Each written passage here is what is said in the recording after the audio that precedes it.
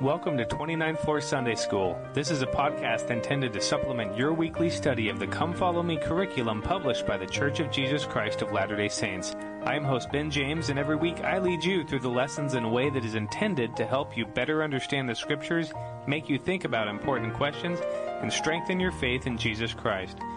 You can also find the video version of these lessons on my YouTube channel, titled 29th Floor Sunday School. If you find these lessons useful, please consider becoming a subscriber. Enjoy the lesson.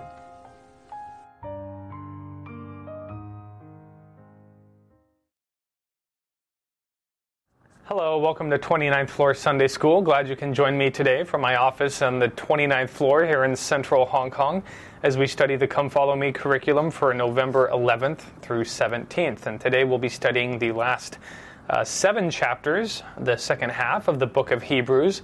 If you recall, last week we studied the first 6 chapters, the first half of the book of Hebrews, as it talked about Christ and his role and his mission, and how that mission was foretold and taught deeply in the Old Testament. So for today's lesson, again, we'll be studying the second half of the book of Hebrews, and here the author of Hebrews, and if you recall, we're really not sure who the author is. There's a lot of controversy within academics as to who is the author of Hebrews. I think most of them will generally agree that Paul probably did not write this himself. But last week we talked about how, from our point of view, it's really not that important who actually put pen to the paper when drafting this lecture. It's really more of a lecture, I think, than it is a letter. It's not clear that this was actually penned as an epistle, as the earlier Pauline epistles were. Again, it's more of a lecture prepared by someone who is very familiar with the Old Testament. Certainly could have been Paul, but the writing style and some of the word usage is different than that in the earlier than the epistles that were more certain came from Paul's pen. So because of that, there's some controversy. But again, no matter who the author is, it is clear that whoever wrote this beautiful book of Scripture had a deep understanding of the Old Testament and a deep love for the Savior and a testimony of his role as our Savior and his position in the plan of salvation. And so they shared that with us here in the book of Hebrews.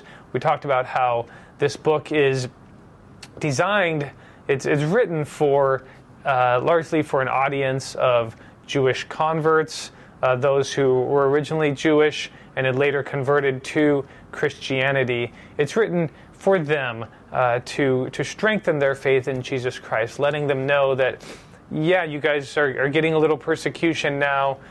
We totally understand that, but don't worry, your faith in Christ is founded on good ground, on solid ground, even by those who are persecuting you now, by the Jews who subscribe to the Old Testament, because there's lots of prophecies about Christ, and his role is easily understood as one understands properly the Old Testament. So again, regardless of who the author is, and I'm perfectly happy to assume it's Paul, but we just have to realize that there's some uncertainty with regards to that statement. But regardless of who the author is, it is someone that clearly was devoted to the Savior, and because of that, I'm personally very, very grateful that this book has been this lecture has been preserved for 2,000 years, and we have it in its fullness today, so that we can study and so that we can draw closer and strengthen our testimony of Jesus Christ from its writing. Again, regardless of who the author it is. I feel the Spirit as I read it. It strengthens me. It teaches me about Christ. It draws me closer to Christ. And so because of that, as far as I'm concerned, regardless of the authorship, this is a book of Scripture, one worth our study, one worth deeply thinking about in order to strengthen our relationship with Jesus Christ. So let's jump into chapter 7. And in chapter 7, Paul, or whoever the author is, starts teaching a lot about priesthood and tying the importance of priesthood to Jesus Christ and his role as the author of our salvation, as he who possessed the priesthood, possessed the power to lead and guide us to salvation. Now, as Latter-day Saints, we tend to think of priesthood in the context that we use it today. Often a definition that's given is the authority of God delegated to man, or the perfect plan of service, and those are all adequate description of the priesthood as we think of them today, as an authority that we use to enter into ordinances and to that bring us closer to God, as well as the authority through which God directs and leads his church here upon the earth. But the priesthood that in the book of Hebrews we're talking about, it's a little more than just it's a little different than we think of it today.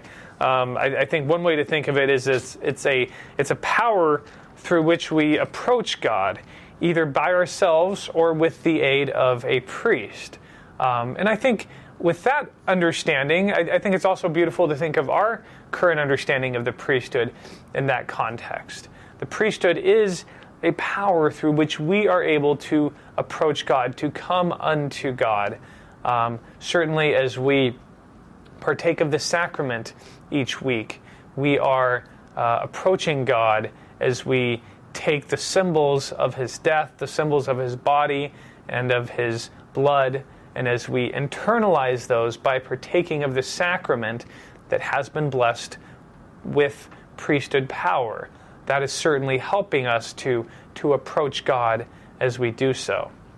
And then certainly in the temple, where both men and women use the priesthood to undertake the endowment process, the priesthood that is exercised within there, and the function of the priesthood within the temple is to bring us closer to God, allow us to approach God, and with each step in the endowment process, we get closer and closer to God until finally we are permitted to enter into his presence.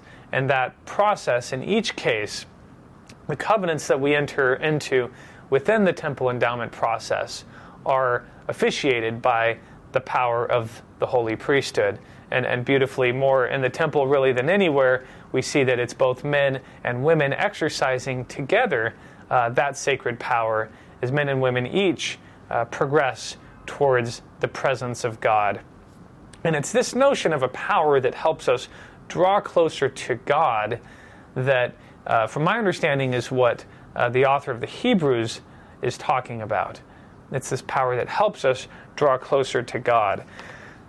And because of that, we have these two different levels. And in Hebrews, they emphasize this as they talk about the superiority of Jesus Christ and his role as the great high priest. We touched about that briefly last week, but here in chapter 7, Hebrews really emphasizes this idea that Christ is the great high priest.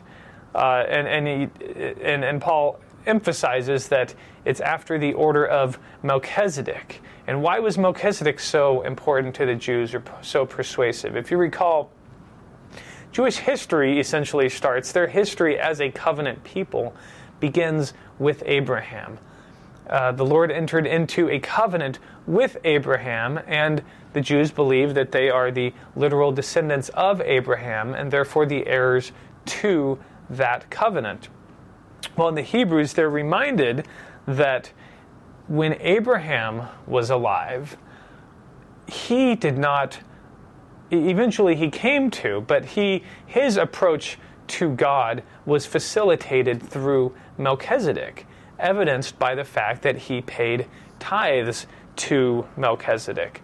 So even as great as Abraham was, his approaching God was his offerings to God in the form of the tithes that he paid was facilitated through Melchizedek. So Melchizedek received his offerings representing the Lord as he did so, and then Melchizedek received his offerings, received his sacrifice on behalf of God, and then used that in the name of God, which I think provides an interesting light on our payment of tithes and the sacrifices that we make as well. Now, certainly as the gospel has fulfilled the law of Moses, we no longer make sacrifices in a similar way, but we still do pay tithing in the same way that Abraham paid to Melchizedek. And do we think of the tithing that we paid in a similar fashion to the way that the Jews thought of the sacrifices, the animal sacrifices that they made, that they would purchase and that they would give up to the priest as they offered their sacrifice, the priest representing God, as they handed their sacrifice to the priest, who then took that sacrifice on behalf of God with his authority, again representing the sacrifice that we each make to God and that they made to God at the time. Do we think of our tithing in that context as a sacrifice that we are giving to God? And then the member of the bishopric who receives that individual represents God as we make our contribution. We make our sacrifice to God through that contribution, showing our devotion to Him, showing our humility to Him, showing our willingness to do what He wants us to do.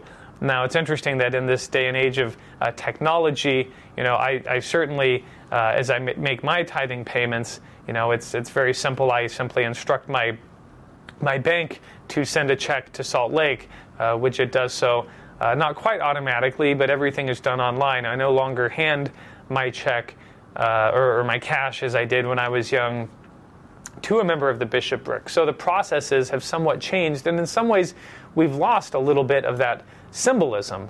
But that is what, in some ways, tithing is about. It's this idea that we make a sacrifice in the same way that the Jews did as old, and then we hand it to the representative of God, knowing that we have done what we can. We have contributed our part to showing our devotion to God. Now, again, the importance of Melchizedek was that you had Abraham, this great father of Judaism, he who had entered into the covenants with God, these covenants that the Jews have relied upon for thousands of years.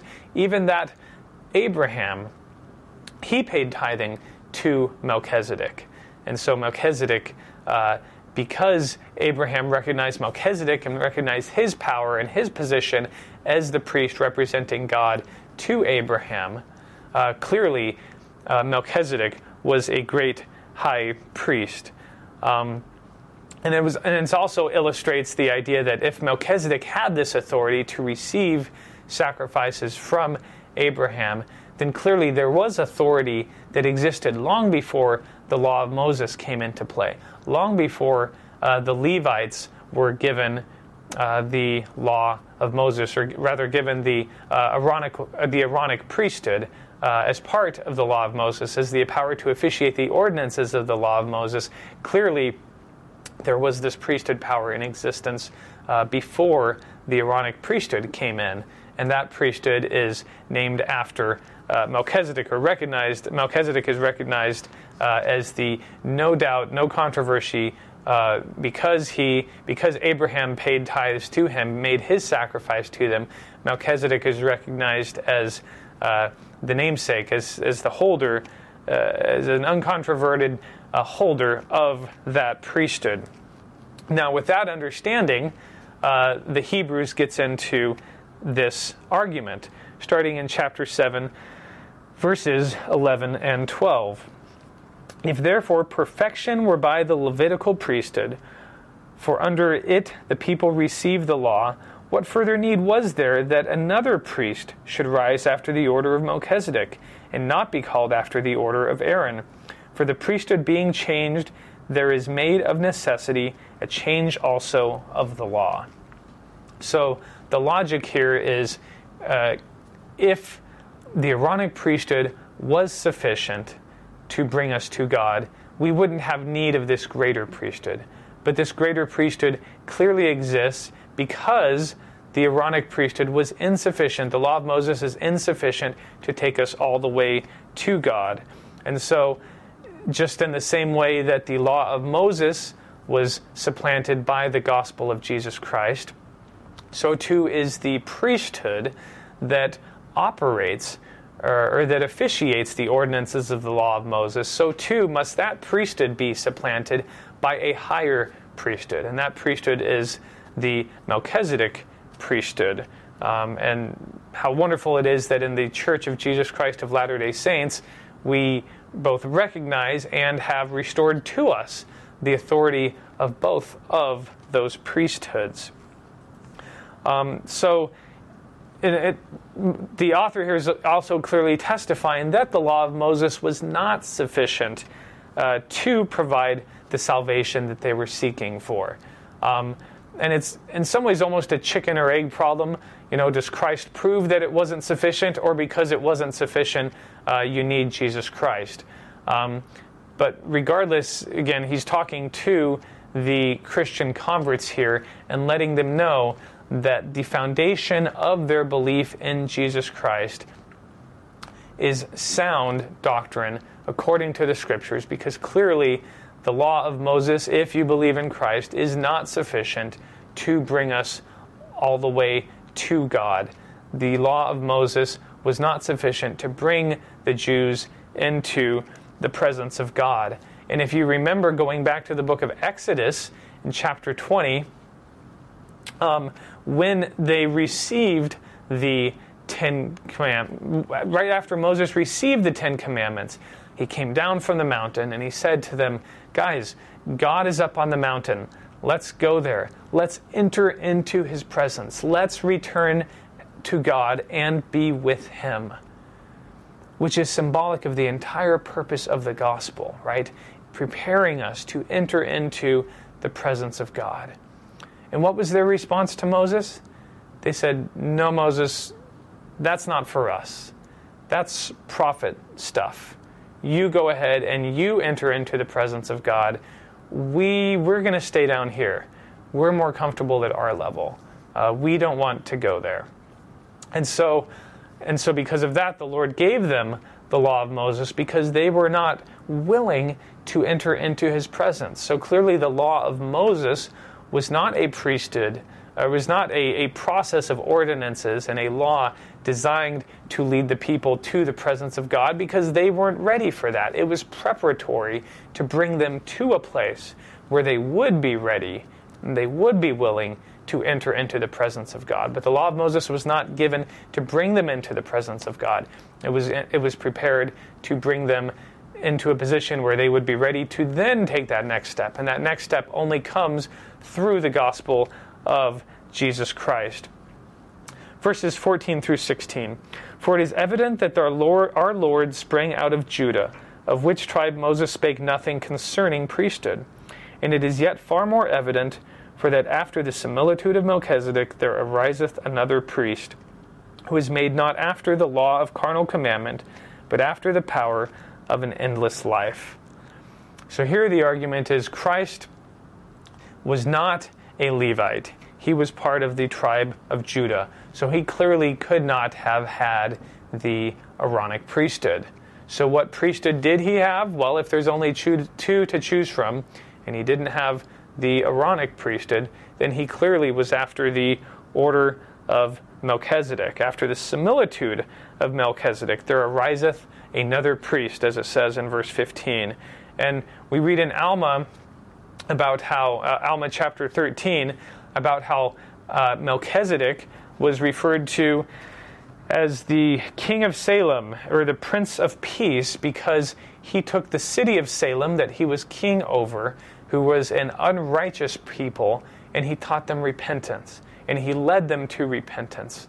And he led them and prepared them for the presence of God, to enter into the rest of God. And because he was able to do so, he led his people to the rest of God, into the rest of God, which we talked about last week, was this idea that we're no longer looking for further evidence and further proof. We are certain and we are comfortable and we are at peace with our decision and at peace with our relationship with God, having repented and having essentially been brought into His presence. We are able to be at peace with our relationship with God. That is the rest of the Lord. And so in the same way that Melchizedek was able to bring his people, and he became the Prince of Peace, so too is Christ able to lead His people into that same peace, into the presence of God. And He's not after the law of carnal commandments, these commandments that are here upon the earth, serving us for a temporary period, but rather He is after the power of an endless life. We often hear one of the distinctions between the Aaronic priesthood and the Melchizedek priesthood is that the Aaronic priesthood provides the temporary ordinances. We have the sacrament. We have used to be home and visiting. Home teaching was done through the Aaronic priesthood. The collection of fast offerings is facilitated through the Aaronic priesthood, and the ordinance of baptism, this initial ordinance that enters us, that puts us on the path. It is the gate through which we begin entering into the path. These are all temporal processes, temporal ordinances put here on this earth to prepare us and to put us on the right path, to get us ready to accept the eternal ordinances. And now those eternal ordinances are found in the temple. And it is only in the temple that things are officiated by the Melchizedek priesthood. And so we now have this distinction between the law of Moses and the carnal commandments officiated by the Levites and the power of endless life, these eternal ordinances that have eternal efficacy, that are necessary for our progression and for our salvation. And those are officiated by Jesus Christ, being after the order of Melchizedek. Verses 22, we're still in chapter 7, 22 through 25. By so much was Jesus made a surety of a better testament, and they truly were many priests, because they were not suffered to continue by reason of death. But this man, because he continueth ever, hath an unchangeable priesthood, wherefore he is able also to save them to the uttermost that come unto God by him, seeing he ever liveth to make intercession for them. So because Christ is eternal, because he had power over death, the ordinances that he provides and the priesthood that he blesses us with is not, again, a temporary priesthood, but rather an eternal priesthood. And its ordinances and its effect are eternal, and they're designed to bring us not onto the path, but they're designed to bring us down the path towards eternal life. That is the purpose of the Melchizedek priesthood and the role of Jesus Christ. And he's able to fulfill that role because he had power over death, because he himself is eternal. And therefore his priesthood and the blessings that come from his priesthood are also eternal. Verses 26 through 28. For such an high priest became us, who is holy, harmless, undefiled, separate from sinners, and made higher than the heavens, who needeth not daily as those high priests to offer up sacrifice, first for his own sins and then for the people's. For this he did once when he offered up himself. For the law maketh men high priests which have infirmity, but the word of the oath, which was since the law, maketh the Son, who is consecrated for evermore. So again, we have this distinction here between the high priests that officiated under the law of Moses, this temporal law, and these high priests were mortal. They were not perfect, and they would eventually die. And then we compare that to Jesus Christ being the high priest under the higher order, under the gospel of Jesus Christ. And the whole purpose of the book of Hebrews, again, is to convince all who will hear, especially Jews who have recently converted to Christianity, and certainly those who were considering that conversion, but to convince them that Jesus Christ is a better way. The gospel of Jesus Christ is superior to the law of Moses. So it's not something, if you're a Jew by culture and you grew up a Jew, it's not something that you need to be ashamed of, because you have found a better way. Jesus Christ is a better high priest.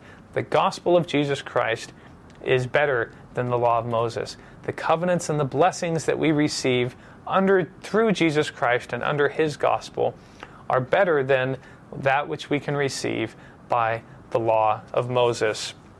And now I want to take a minute to use an analogy, I think, that helps me think of the status of religion in the world in general as well.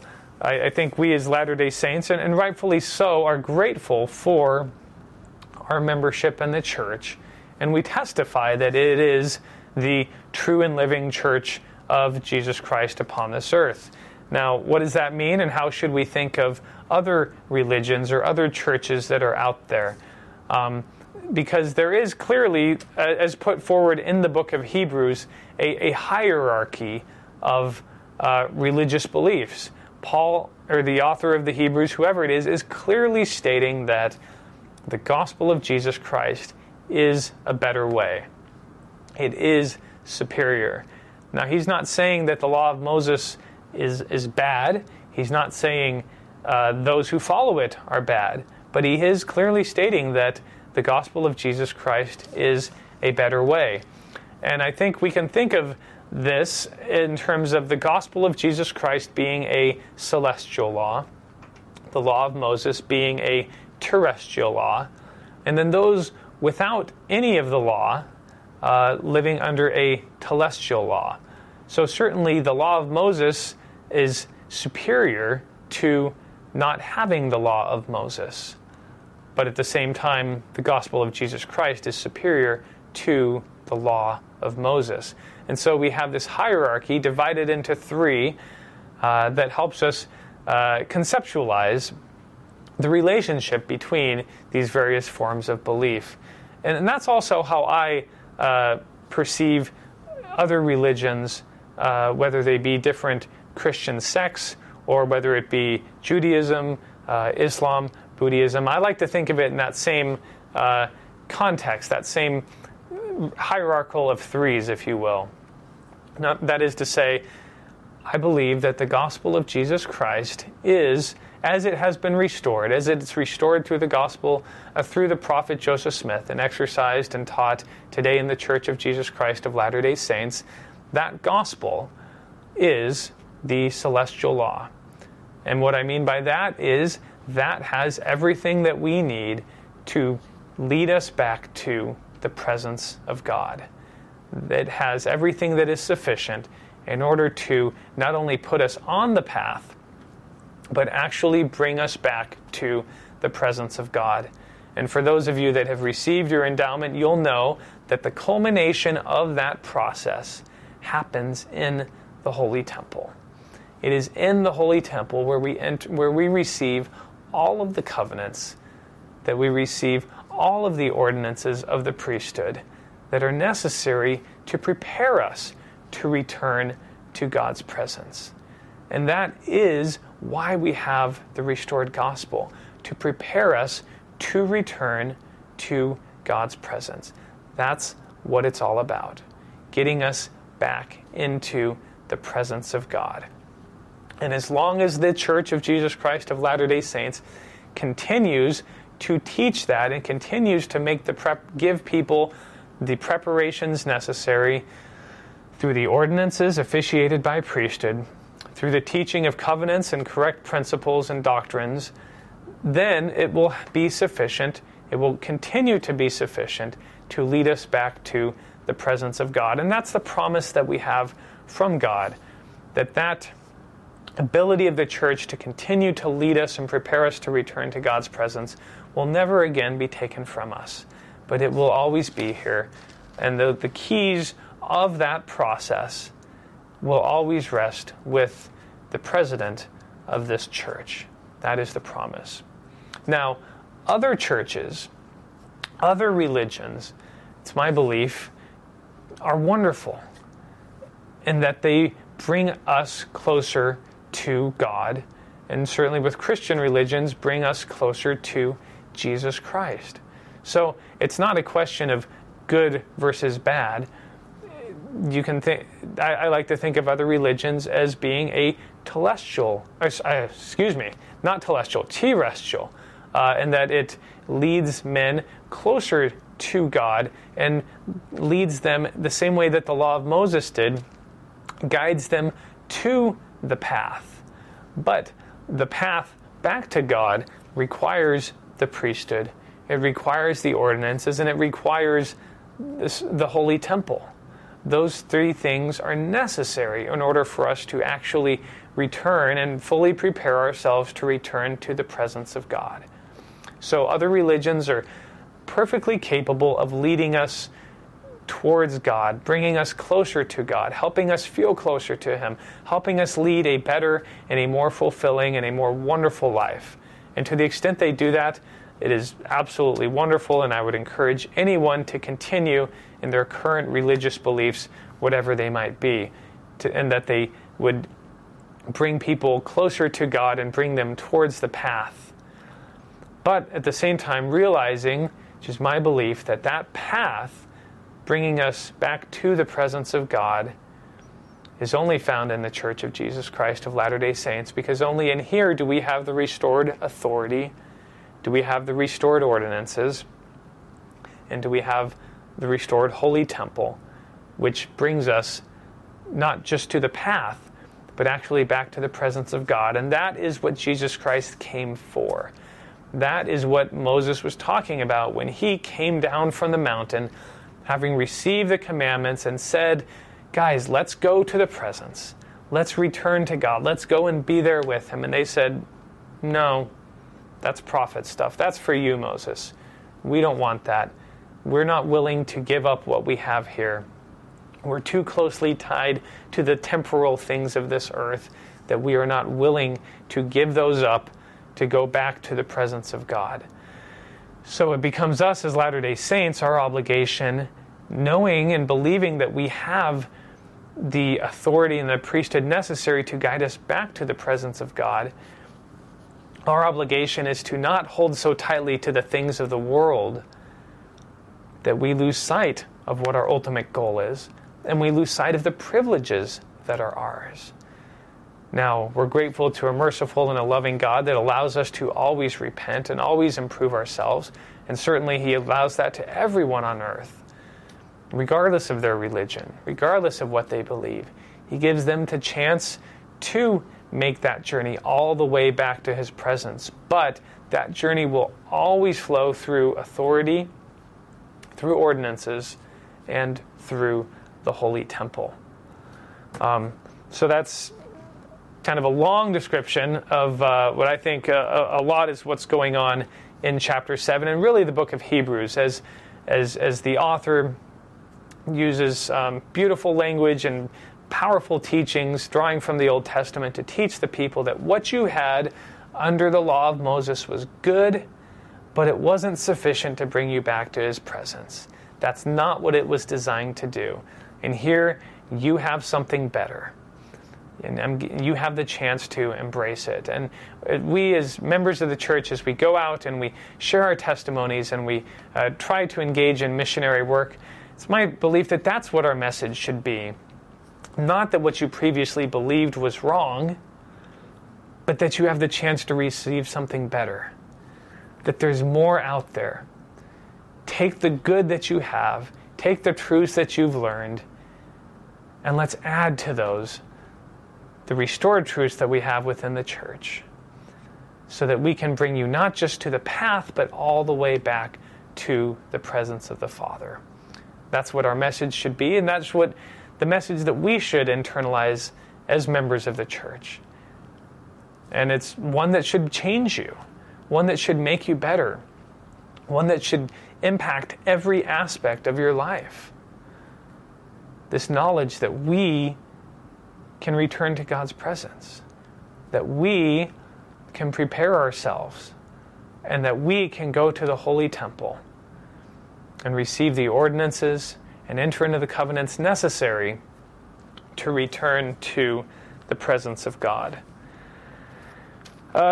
Chapter 8, we'll go through these a bit more quickly. Now, of the things which we have spoken, this is the sum. We have such an high priest who is set on the right hand of the throne of the majesty in the heavens, a minister of the sanctuary of the true tabernacle, which the Lord pitched, and not a man. So again, it's drawing on this idea that through Jesus Christ, we have something better. We have the true tabernacle, or temple, if you will, created by the Lord, not just by men, but something that the Lord has put down and established. Because our high priest, Jesus Christ, is one who sits on the throne of God. We have God as our high priest. And this high priest will always be better than any alternative high priest. Verse 6, but now hath he obtained a more excellent ministry, by how much also is he the mediator of a better covenant, which was established upon better promises. I think that just reiterates what we've been talking about. The gospel of Jesus Christ is the better way. It's a more excellent ministry because we have a better mediator in Jesus Christ, a better covenant, and leads to better promises, leads to returning to the presence of God, entering into his rest, and enjoying the blessings of eternal life. Verse 10, for this is the covenant that I will make with the house of Israel after those days, saith the Lord. I will put my laws into their mind, and write them in their hearts, and I will be to them a God, and they shall be to me a people. Now this is actually quoting Jeremiah 31:33, but this was the ultimate desire of the children of Israel, that God would be their God and he would be their people. And the way that that is fulfilled is by the Lord taking his laws and not just writing them upon tablets that they could see or even upon scriptures that they could read, but taking the law, taking the covenants, and putting it into their mind and, more importantly, into their heart, writing it upon the fleshy tablets of the heart, as we read earlier in the year. That is where the law should be written upon our hearts. And the result is it will change us, as we just talked about. It will make us better people. It will have that impact of changing everything about us. But through those changes, and only through those changes, will we be prepared to return to and enter into the presence of God. Chapter 9, and here the author of Hebrews gets into talking about some of the details of the tabernacle, or the temple, actually. The tabernacle was a temporary temple that was used by the Jews, but more importantly, the temple that the Jews built in order to prepare them to enter into this path and enter into the presence of the Lord. And each element of the tabernacle, of the temple, was designed to teach about Jesus Christ and the plan of salvation. And so that's what Paul is, the author of the Hebrews, is doing in this chapter 9. He goes through the different elements found within the tabernacle, within the Jewish temple, and lets them know that each of these was symbolic of Jesus Christ. And to help better understand that, I have another book that I highly recommend. It's by James Farrell. It's called The Hidden Christ. Hopefully you can see that clearly. And it's excellent discussion of the symbolism behind the Old Testament. Last year, as we were studying Old Testament in Sunday school, I was one of the gospel doctrine teachers, and I used a lot of the principles within here to teach my class, and it was truly powerful principles. I highly recommend this book. But it was great to see the reaction of people as they had one aha moment after another, and they all thought I was the greatest teacher ever. I think. No, they didn't all think that, certainly, but certainly it made my life a lot easier as I was able to simply teach a lot of the principles that were found in this book. And so I certainly can't take credit for them, but it goes to Brother Farrell. So highly recommend his book. A part of that book, as I'm putting on the screen now, is a description of the tabernacle. And you can see the layout of the temple or the tabernacle as the Israelites had it, from the outer courtyard, starting from the bottom here. And then you go up and you see number 2, the altar of sacrifice, 3, the brazen sea, and then you go from the outer courtyard and you go through a veil and enter into number 4, the holy place, where you find number 5, a candlestick or a lampstand with 7 branches, the menorah, as we refer to it as. There's also number 6, the table of shewbread, and then 7, you have an altar of incense. And then behind that altar is another veil, which leads to number 8, the other veil, which leads to number 9, being the Holy of Holies, where you will find number 10, the Ark of the Covenant. And so that is the layout of the Jewish temple. And you can see that this was a progression. Again, we're talking about entering into the presence of God. And think of this in the context of our own Latter-day Saint temples and the endowment process. But you can see as we think of the outer courtyard as the telestial world, and then the holy place being the terrestrial world, and then finally number 9, the Holy of Holies, being the presence of God, being the celestial kingdom. And the progression as people walk from the outer courtyard into the holy place, and then eventually being permitted to enter into the Holy of Holies. Now, under the law of Moses, people were not permitted to enter into the Holy of Holies, but only the high priest was, and that was only one day out of the year. On the Day of Atonement was the high priest permitted to pierce the veil and to enter into the Holy of Holies. Now, the purpose of chapter 9 in the book of Hebrews is to help us better understand, or to help the reader better understand how the structure of the Jewish temple teaches us about the mission of Jesus Christ and his role as our Savior and Redeemer.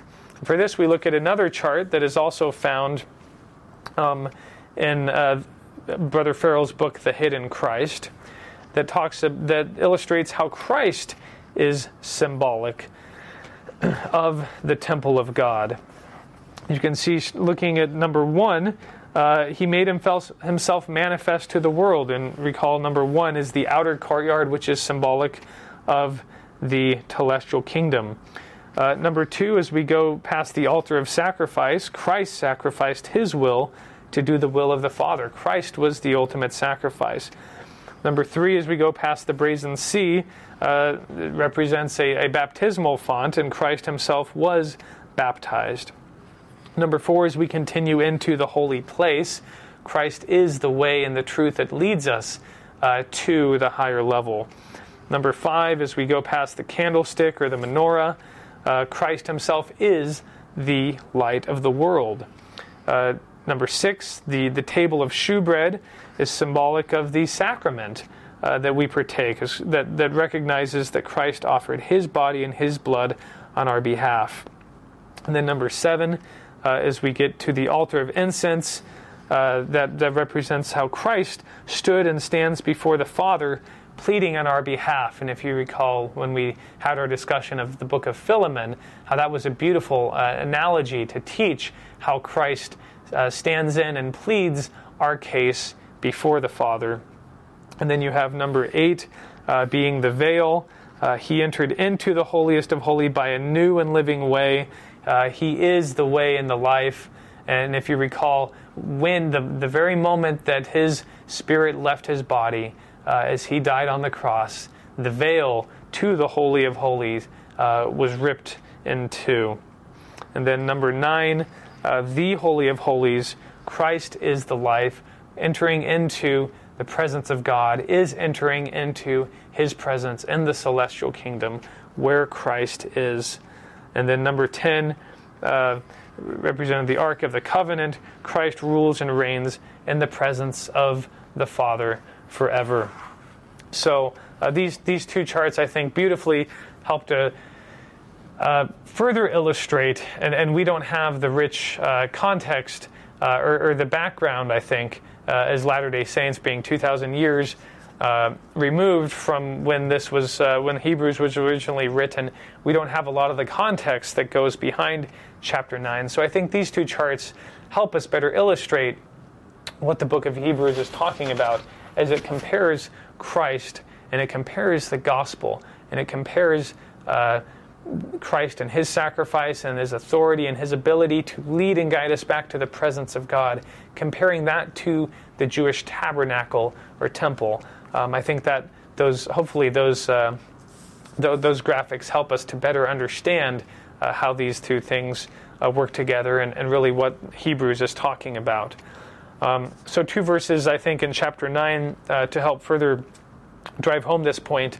Verse 12 in chapter 9, where it reads, "Neither by the blood of goats and calves, but by his own blood he entered in once into the holy place, having obtained eternal redemption for us." And then add to that verse 24, "For Christ is not entered into the holy places made with hands, which are figures of the true, but into heaven itself, now to appear in the presence of God for us."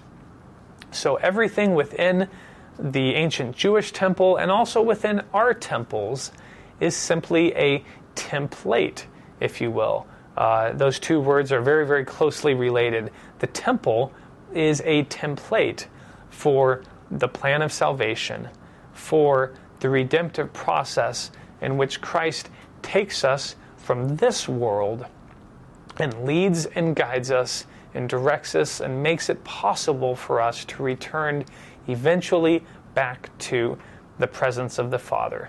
That is the plan of salvation. That is the path that we are all walking on right now, going from this life where we are separated from God's presence, and we are separated for a purpose. It is so that we can learn and grow, but the goal is eventually to return back to the presence of God. And that process is illustrated, or we're given a template for that process in the ancient Jewish temples and in our temples today to lead us and guide us there. And Christ fulfills that process. It is no longer a template, but it becomes the reality when Jesus Christ becomes our high priest. It's no longer a symbolic looking forward to something that will eventually come. Christ takes that promise, takes that hope, and makes it real. He brings it into reality because of his authority and because of his position as God, having come down, having atoned for our sins, and having the authority and the ability to lead and guide us back to the Father. Chapter 10, let's read verses 21 through 24. And really the theme of chapter 10 now, we've gone from kind of a hardcore discussion of Christ is the fulfillment of the law of Moses and his gospel is a superior and a better way, now to a discussion and an attempt to persuade the reader that if you believe this, now you take action. Now you show and you exercise your faith. So chapter 10, verses 21 through 24. "And having an high priest over the house of God, let us draw near with a true heart and full assurance of faith, having our hearts sprinkled from an evil conscience and our bodies washed with pure water. Let us hold fast the profession of our faith without wavering, for he is faithful that promised. And let us consider one another to provoke unto love and to good works." All right, so these verses are kind of furthering this idea that, okay, if we believe these things, if you've accepted Christ as your high priest, now let's move forward on them. Let's act upon them. Let's have our hearts sprinkled from an evil conscience and our bodies washed with pure water.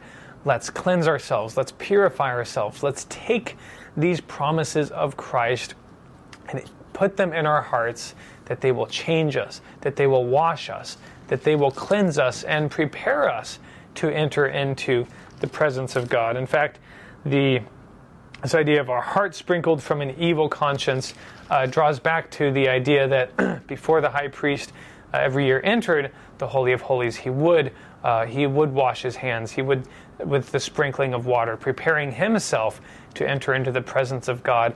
We should do the same, except we no longer wash our hands. We wash our hearts. We wash our conscience in preparation for our entering into the presence of God. 35 and 36. Cast not away therefore your confidence, which hath great recompense of reward. For ye have need of patience, that after ye have done the will of God, ye might receive the promise. So here, these two verses are kind of a little bit of a reality check, that just because you've entered into the path, just because you've accepted Christ as your high priest, and just because you know that you need to do better and accept the fullness of the gospel, don't expect everything to go easy, but this process requires patience, and it requires faith before we receive the promise. These promises do not come right away, but rather this is a process that we are all going through. This is a process through which our very innards are changed, where we change from being men and women of the celestial world that we now inhabit to preparing ourselves through this change to enter into and return to the presence of God. And so, because of that, faith becomes a critical component of this process. We have to have the faith that Christ is able to make this change within us, and that this process, which takes time, will actually work and is actually working. And so in chapter 11, we have this beautiful lecture on faith, starting in verse 1, where it defines faith. It says, "Now faith is the substance of things hoped for, the evidence of things not seen." Now, the Joseph Smith translation takes this idea of the substance of things hoped for. If we look down, it says it's the assurance of things hoped for. It's that confidence, that knowledge that the things that we hope for will be brought to pass, that they will actually come to fruition. And then this evidence of things not seen, if you recalled earlier, we talked about how in 2 Corinthians chapter 4, verse 18, it says that the things that are not seen are eternal. If you recall, Paul in that letter drew a distinction between the things of the world, which are seen, and the things of eternity, which are not seen. So faith, in that it talks about things that are not seen, deals with, at least the faith that we're talking about, deals with the things of eternity, the things that are not seen, the things that are still to come. And so because of that, it requires patience. It requires trusting this process, that it is actually having the effect that we expect it to, that we hope it will, that it is changing us, that it is making us a better person. And so because of that, patience really becomes a critical component of our faith. I think one that's often underemphasized, the importance of having patience. That, how often do we get frustrated that we think we're not improving, that we're not getting better, when in reality we are. If we could compare ourselves with the us of a year ago, or certainly 5 or 10 years ago, we would see a remarkable difference. But on a day-to-day basis, it's hard to see those changes. I think it's like my youngest daughter, Elizabeth, she turned 6 this week. And right before we went to bed, she said, we have this chart that measures our height, and she said, "Daddy, can you make a mark to see how tall I am tonight, on this night be my last day of being 5? And I was like, "Oh, that's a great idea." So we went ahead and we did that. She wakes up the next morning. First thing she says to me is, "Daddy, let's go see if I grew last night, now that I'm 6. She somehow got in her mind that just by going to bed and turning from 5 to 6, she would see significant growth. But of course, there really was no change. She was the exact same height that she was before she went to bed. And she was a little discouraged by that. She was like, well, Daddy, aren't I growing? Aren't I getting bigger? I had to say, well, yes, honey, but you can't compare it on a night-by-night basis. You have to compare where you were a few months ago, where you were, last year when you turned 5. And then you'll see that growth. And it certainly is the same way with the gospel of Jesus Christ.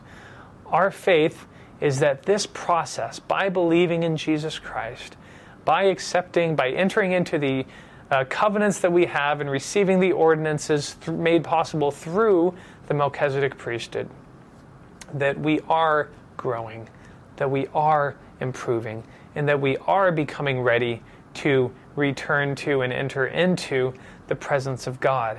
But that process takes faith. Because we don't see the immediate results, it takes faith. It takes that constant plodding, if you will, plodding along in the gospel, which is a word Elder Maxwell used to like to say. That constant daily repetition, doing the things, reading scriptures, saying our prayers. Sometimes it feels like they're not having that effect. Going to church every week, doing our ministering, serving others. Sometimes it can seem like a chore, but we have to have the faith that this process is changing us. And when measured day to day, it's hard to notice, but over time, it becomes clear as to our growth and our improved spirituality and our drawing closer to God. Now, it also requires frequently taking our own temperatures, making sure that we're on the right path, and repenting when we're not.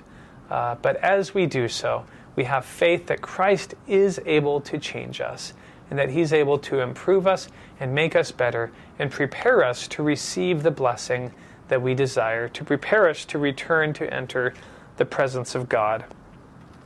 Verse 6 is instructive. But without faith it is impossible to please Him. For he that cometh to God must believe that He is, and that He is a rewarder of them that diligently seek Him. So I think that emphasizes this idea that we've been talking about, that this process takes time and we have to have faith in the process.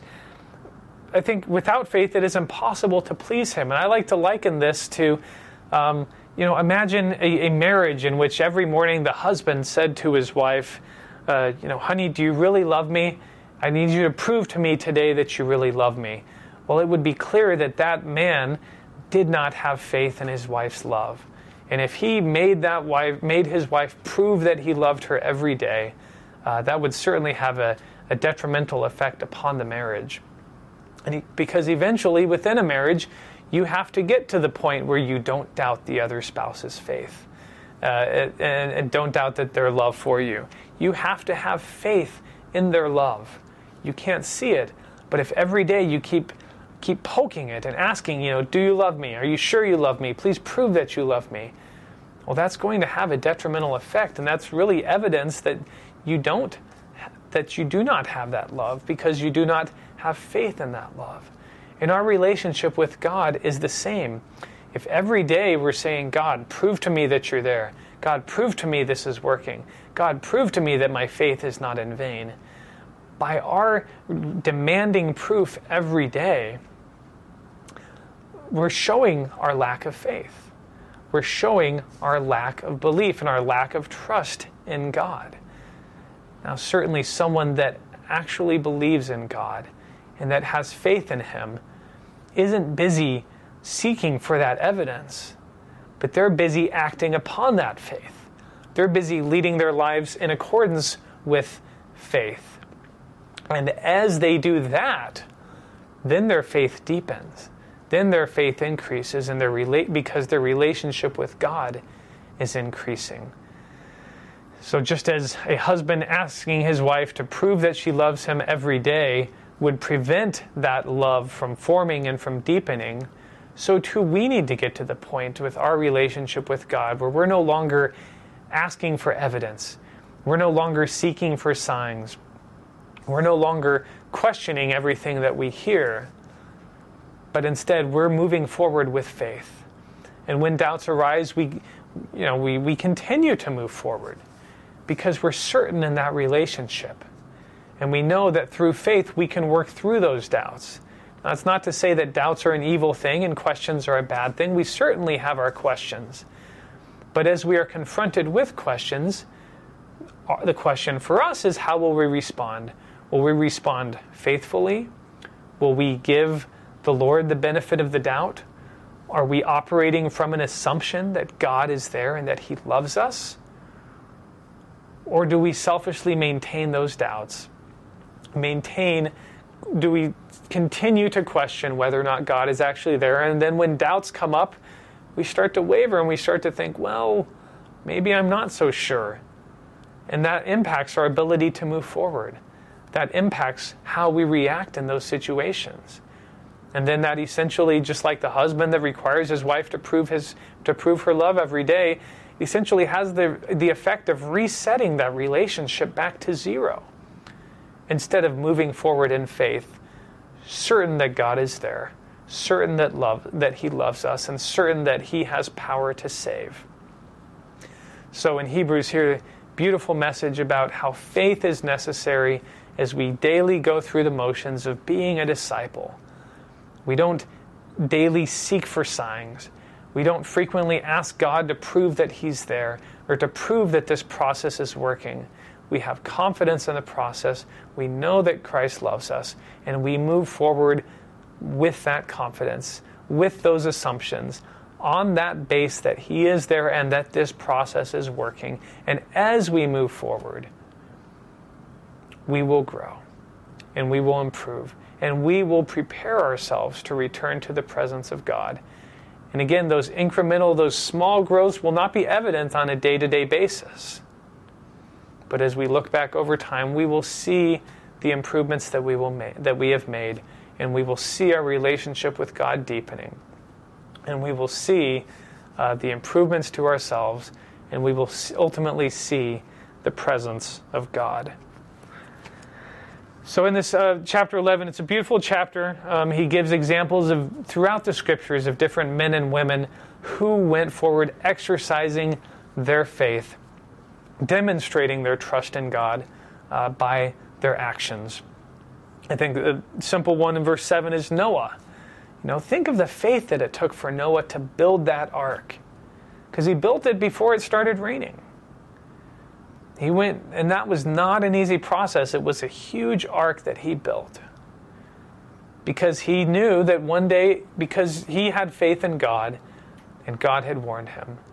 So he didn't every day spend his time seeking for evidence that the rain was coming.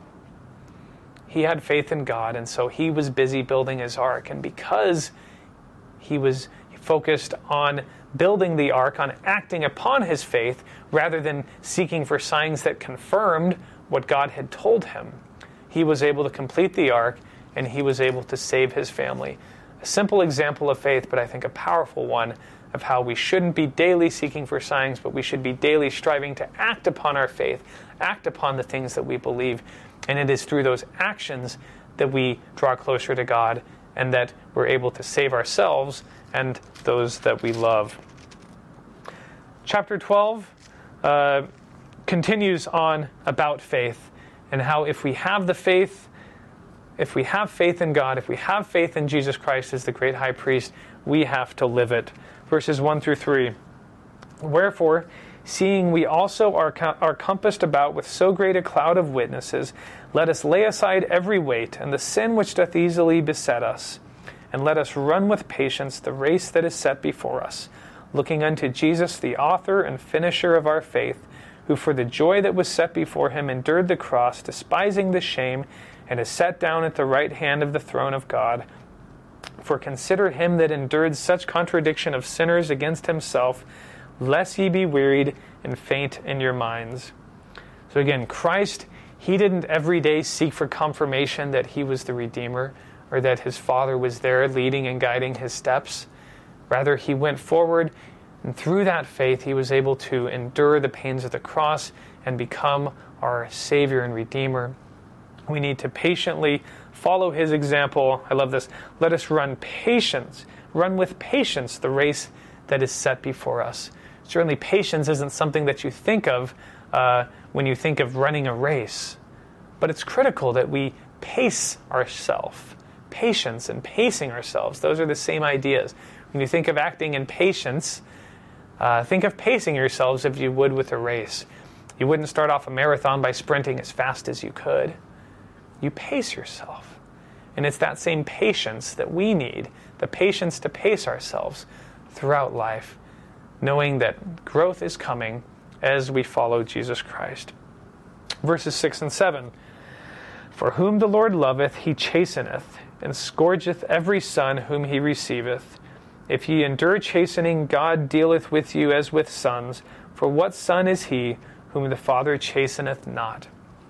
So as we run this race, we can expect problems. We can expect challenges. Sometimes those will be challenges that come by our own mistakes. But sometimes they will be challenges put there by a loving God who's giving us a chance to grow, giving us a chance to improve.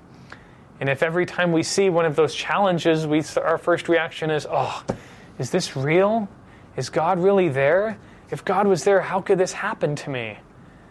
Again, if that's your attitude, then you're like the husband who every day asks his wife if she really loves him. You're taking that relationship, all that growth that you've made in that relationship, and you're bringing it back to zero. You're bringing it back to, are you really there? Whereas if we know that God is there, when those challenges come, we will move forward with faith. Pray for God's guidance, and we will see that help come as we need it. And through that process of overcoming challenges with God at our side, we will grow and we will improve and we will prepare ourselves to become everything that we are supposed to become. 12 and 13. Wherefore lift up the hands which hang down and the feeble knees, and make straight paths for your feet, lest that which is lame be turned out of the way, and let it rather be healed. So here we're talking about our own hands that hang down and our own feeble knees. Here the author of Hebrews is saying, you've got challenges, great. Tackle them. Go for them. Pick up your hands, straighten your path, and go forward. Move forward with faith. And when you make mistakes, when you get injured, be healed. Trust in Christ that He is able to heal you. Brother and Sister Gibbons came out with a book not too long ago, Terrell and Fiona Gibbons, called The Christ That Heals.